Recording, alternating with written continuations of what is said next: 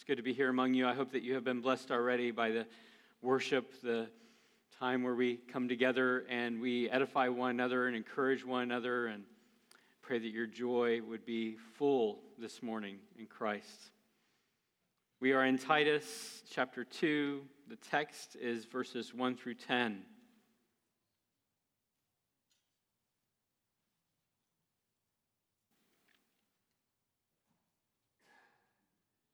So the Word of God says, "But as for you, teach what accords with sound doctrine. Older men are to be sober-minded, dignified, self-controlled, sound in faith, in love, and in steadfastness. Older women likewise are to be reverent in behavior, not slanderers or slaves to much wine. They are to teach what is good, and so train the young women to love their husbands and children, to be self-controlled, pure, working at home, kind, and submissive to their own husbands, that the word of God may not be reviled. Likewise, urge the younger men to be self-controlled.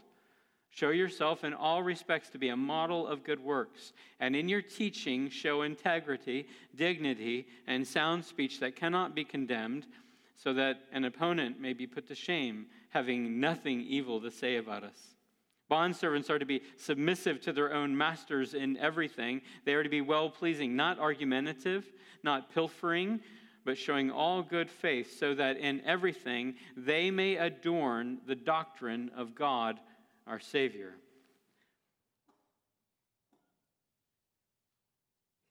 Father, we come before you now, needy of your grace, needy of your Spirit, the Spirit that moves in our hearts. We pray that your Spirit would move in our hearts this morning, that he would convict us, that he would open our eyes so that we might behold the wonderful things that are in your word. We pray that he would be able to point our hearts to Christ, that he would point us to Jesus and to the gospel.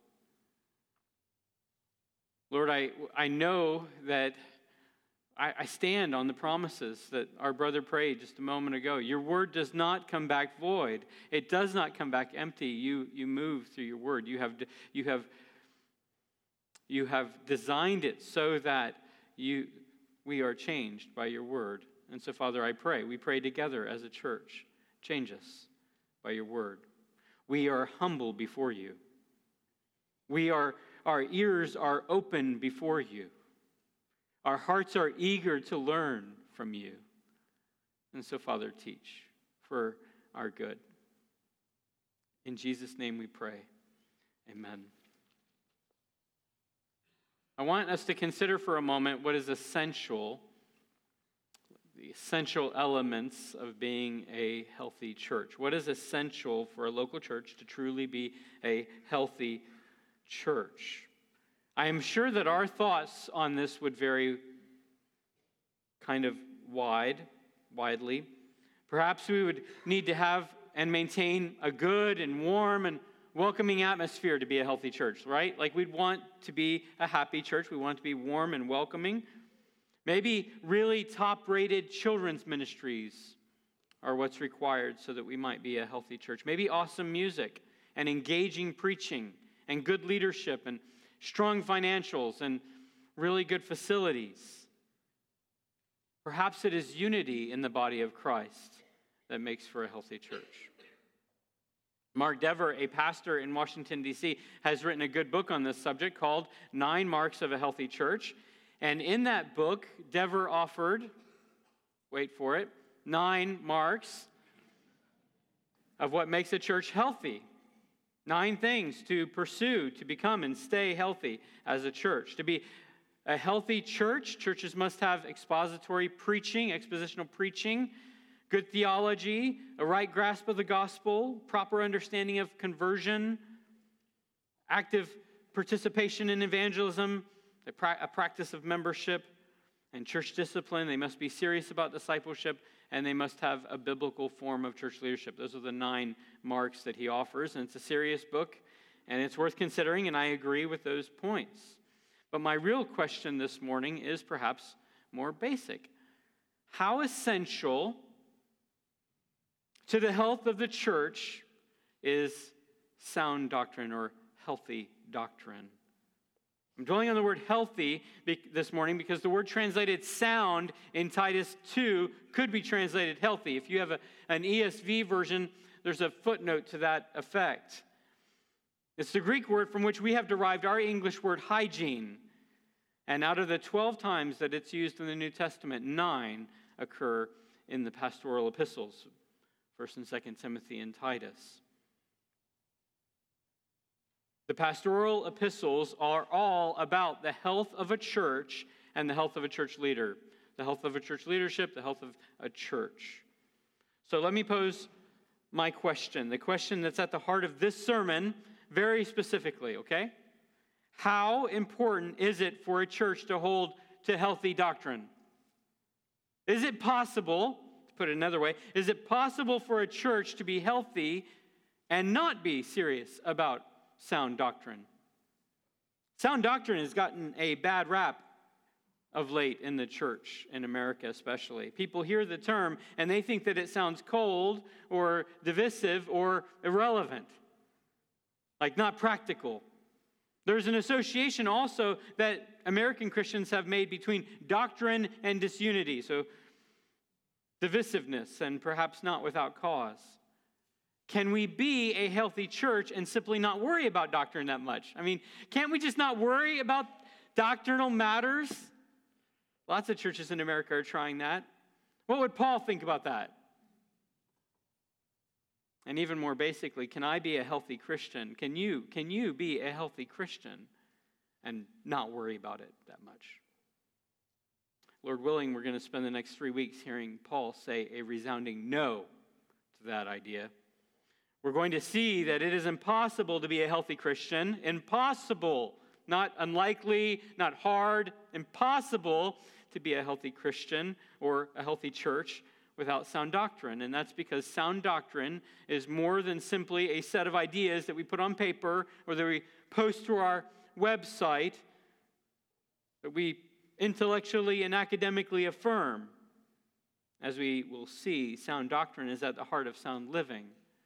Healthy doctrine equals healthy living. Today, we will just consider two things, answer two questions as we look at this passage, the whole passage I just read, from a higher perspective, a 30,000-foot perspective.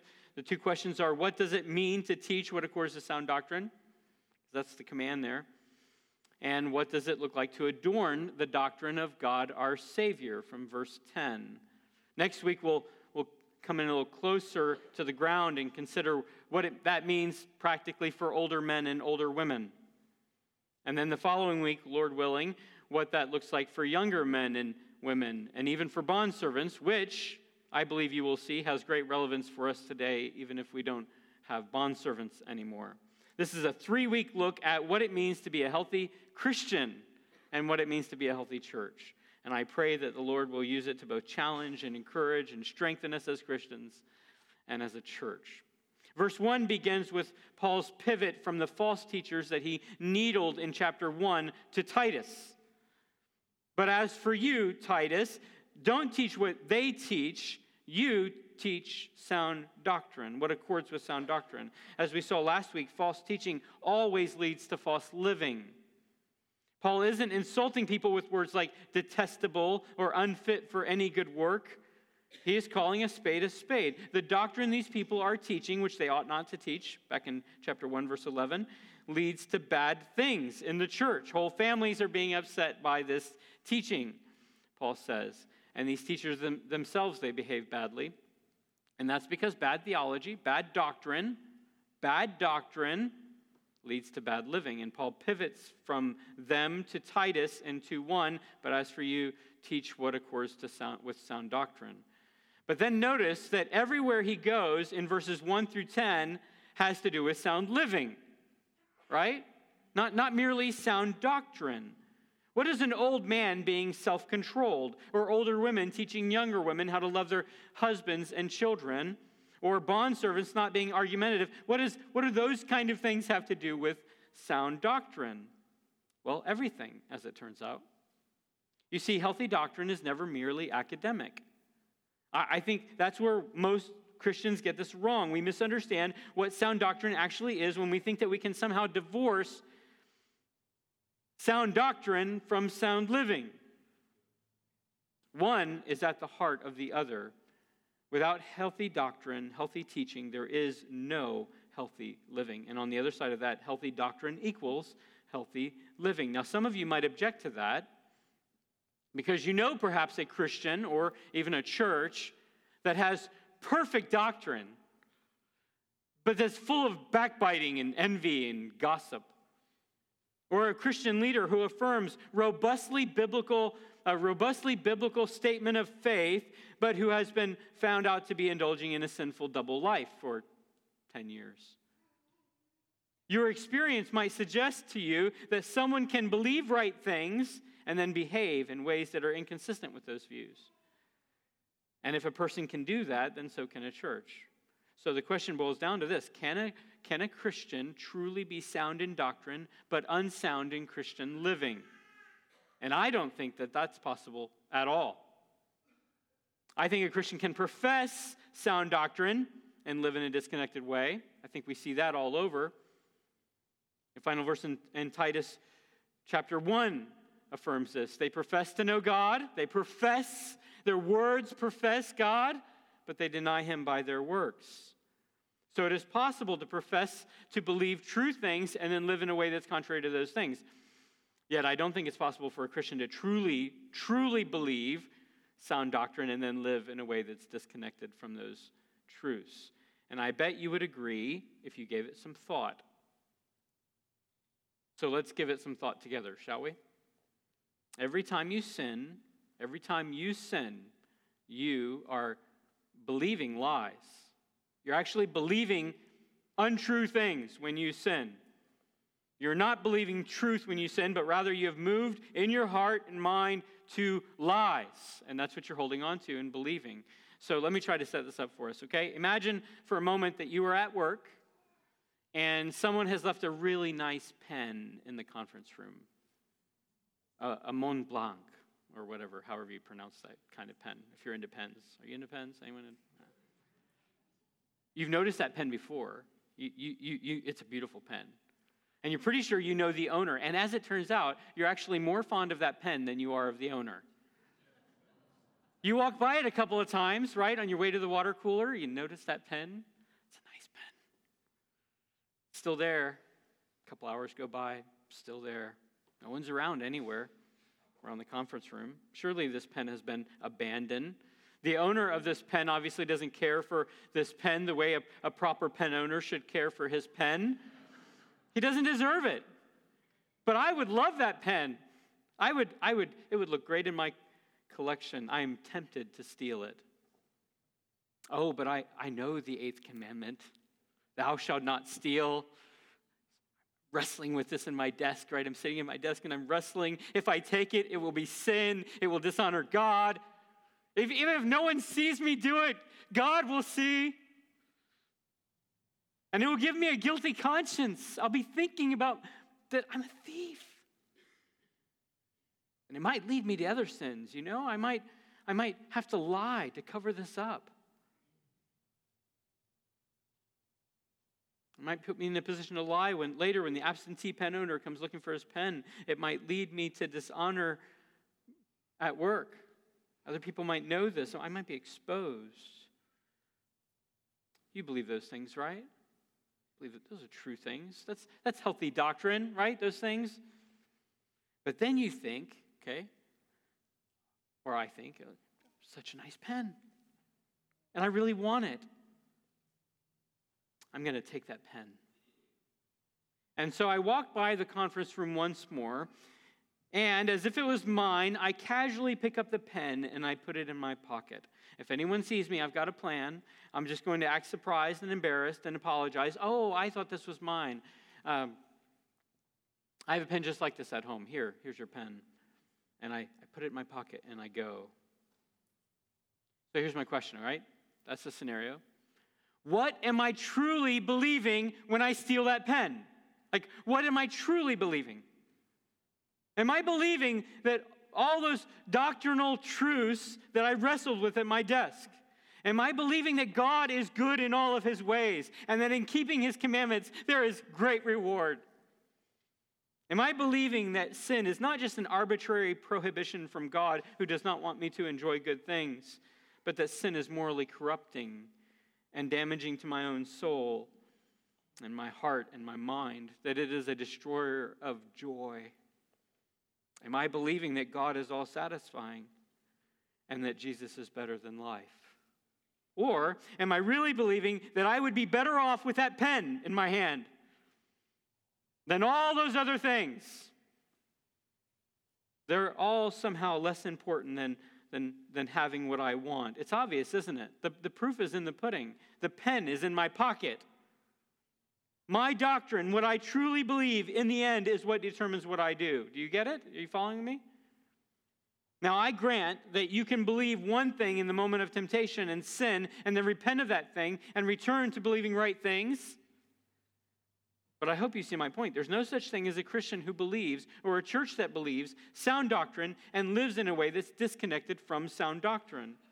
So the convicting question I think we have to ask ourselves at this point is, what do we truly believe? Not what does our statement of faith say, but what does our statement of life say about what we believe? But you, Titus, teach what accords with sound doctrine. And what follows in this passage are, I believe, ways that sound doctrine plays itself out in the lives of Christians from varying demographics. Verse 2 is what sound doctrine looks like in the life of an old man lived out. And verse 3 is what it looks like in the life of an old woman. And verses 4 and 5 cover young women. And verses 6 and 8 cover young men, with Titus as an example of one. And verse 9 rounds it off with bondservants. What we see in these verses is what accords with sound doctrine. This is what's in keeping with healthy teaching. Teach them, Titus, what sound doctrine looks like in the life of believers. Teach them how healthy teaching plays itself out in the life of the church. So, what is the specific doctrine, the specific teaching? The word doctrine, means teaching. What is the specific teaching in view?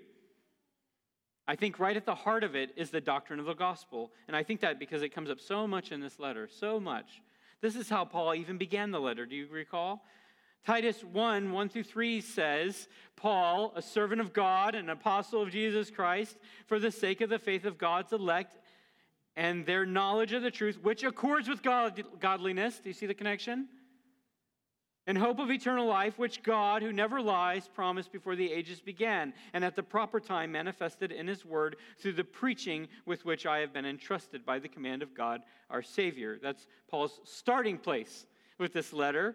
The gospel, God's grace to us in Jesus Christ.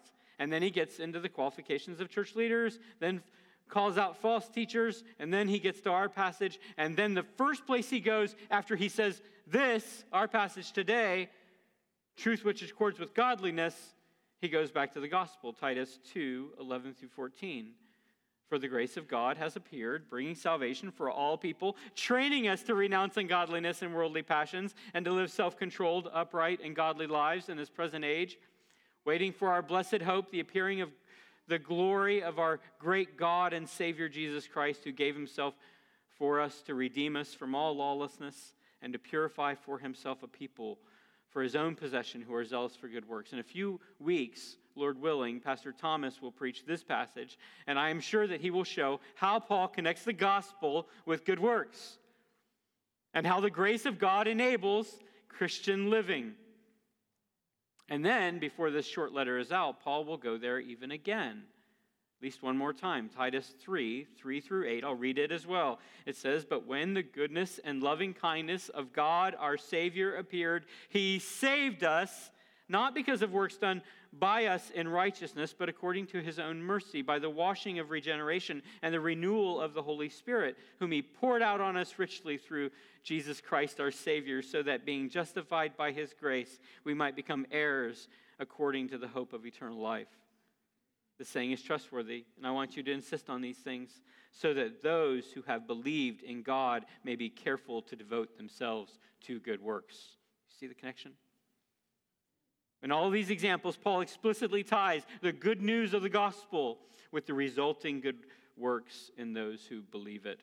Therefore, I believe that the sound doctrine that's in view in Titus 2:1 is at the heart of it, the gospel.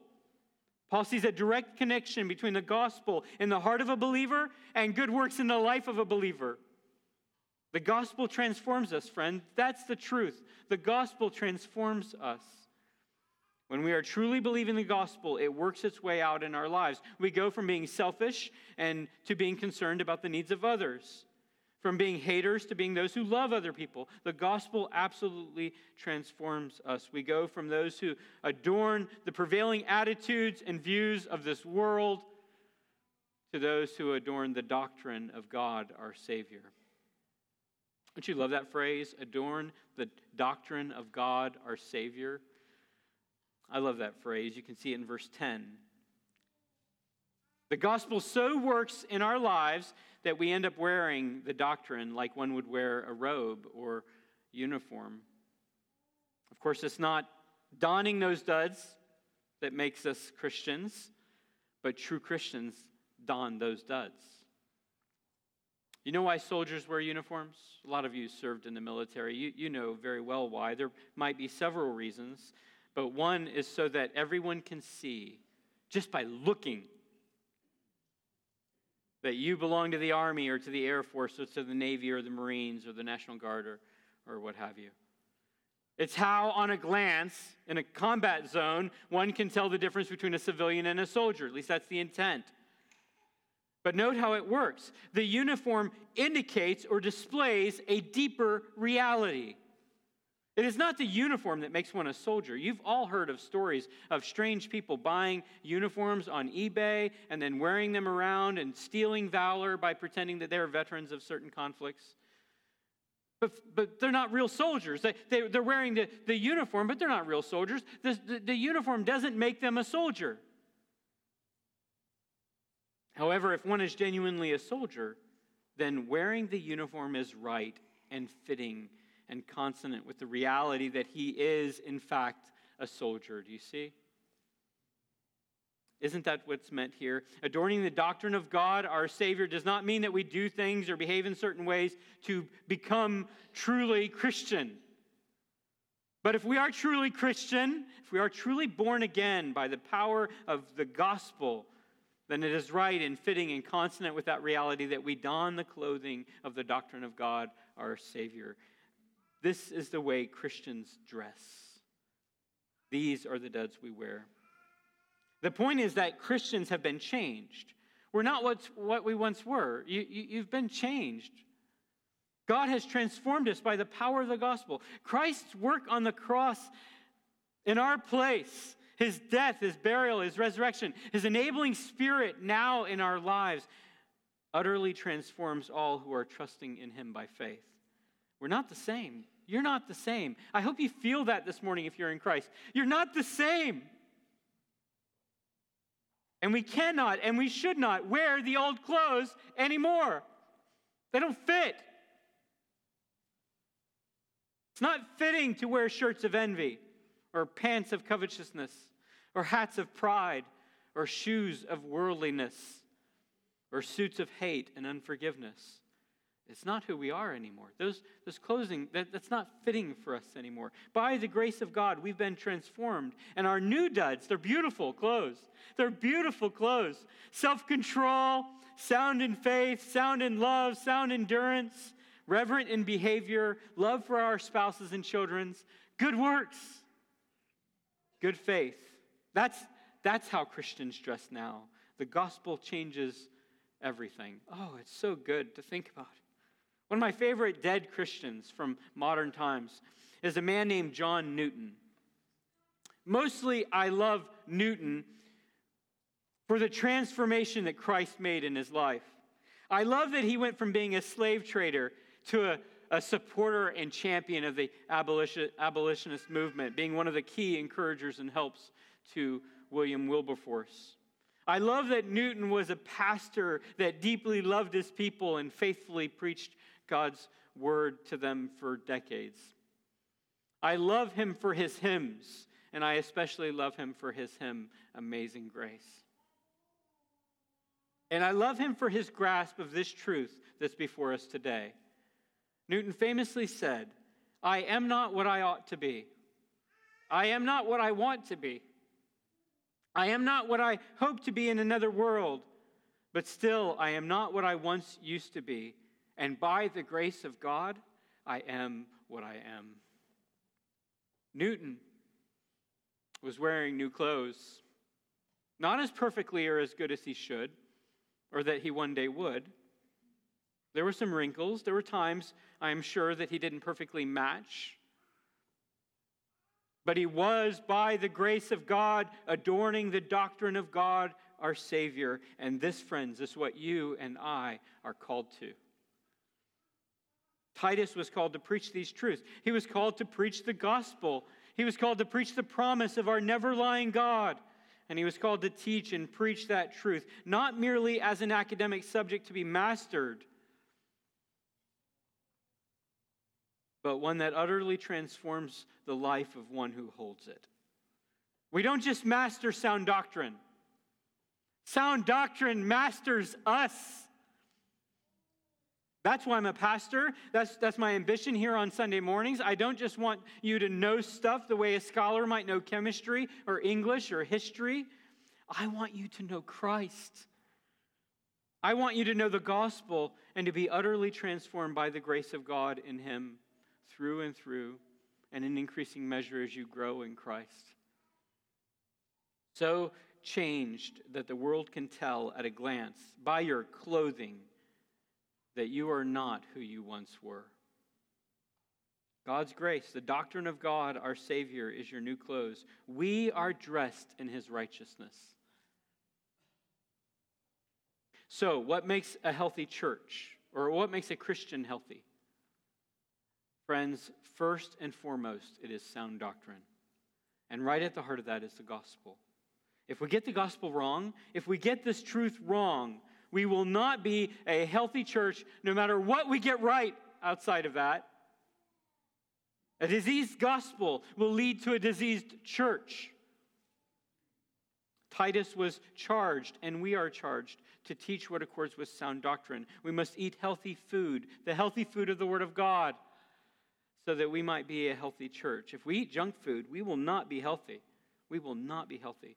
If we pretend that doctrine doesn't matter, if we just go with the world, what they're saying these days, and just not care about truth, if we avoid teaching precious truths about God and man and sin and redemption, we will not be able to fully or rightly adorn the doctrine of God, our Savior. We must teach what accords with sound doctrine. We must teach Christ. We must teach the cross. We must teach the empty tomb, justification by faith, and the forgiveness of sins in Christ, and the hope in Jesus of eternal life, and the transforming nature of his grace of God in him, in all who believe. We must teach what accords with sound doctrine. And Christians, we must adorn the doctrine of God, our Savior. So where are you at with this morning? Just thinking about your clothing this morning. What are you wearing? Do you believe sound doctrine? Do you really believe it? Are you healthy? Are you seeing God at work in your life in a growing way as he transforms you by his grace? Does not this passage demonstrate how vital it is for us to pursue sound doctrine and find nourishment in God's word? I want to be a healthy Christian. I'm sure you do too. We want to be a healthy church. Doctrine is not just important in the life of the church or in your life, dear Christian. It's not merely important, it is vital. Vital for us so that we might adorn the doctrine of God, our Savior. I implore you, turn to Christ in these things. If your clothing is not anything like the clothing that Christians should wear, turn to Jesus. If it is, rejoice in the work that Christ has done in you. We need sound doctrine. in the life of the church. Let's pray. Father, thank you for truth. Thank you that you have not left us to figure this out on our own. You've not just commanded us to find our way as a child might find his way through a dark room, but you have given us light. You have given us your word. Lord, I pray that we would cling to sound doctrine, that we wouldn't hear that word as cold or divisive, but we would know that it means life. Your words are life. You have the words of eternal life. We have nowhere else to go but your word. And I pray, Father, for everyone in this room, I pray that our hearts would be stirred by the gospel this morning, by the way that you reclothe us. Several might have come in this morning with very dirty clothes. I mean metaphorically. Clothes stained with sin, shame. Lord, I pray that they would leave here clothed in the righteousness that comes by faith in Christ alone. Clothed with a robe that is washed white by the blood of Christ. And I pray that all of us would cling to that hope this morning. In Jesus' name, amen.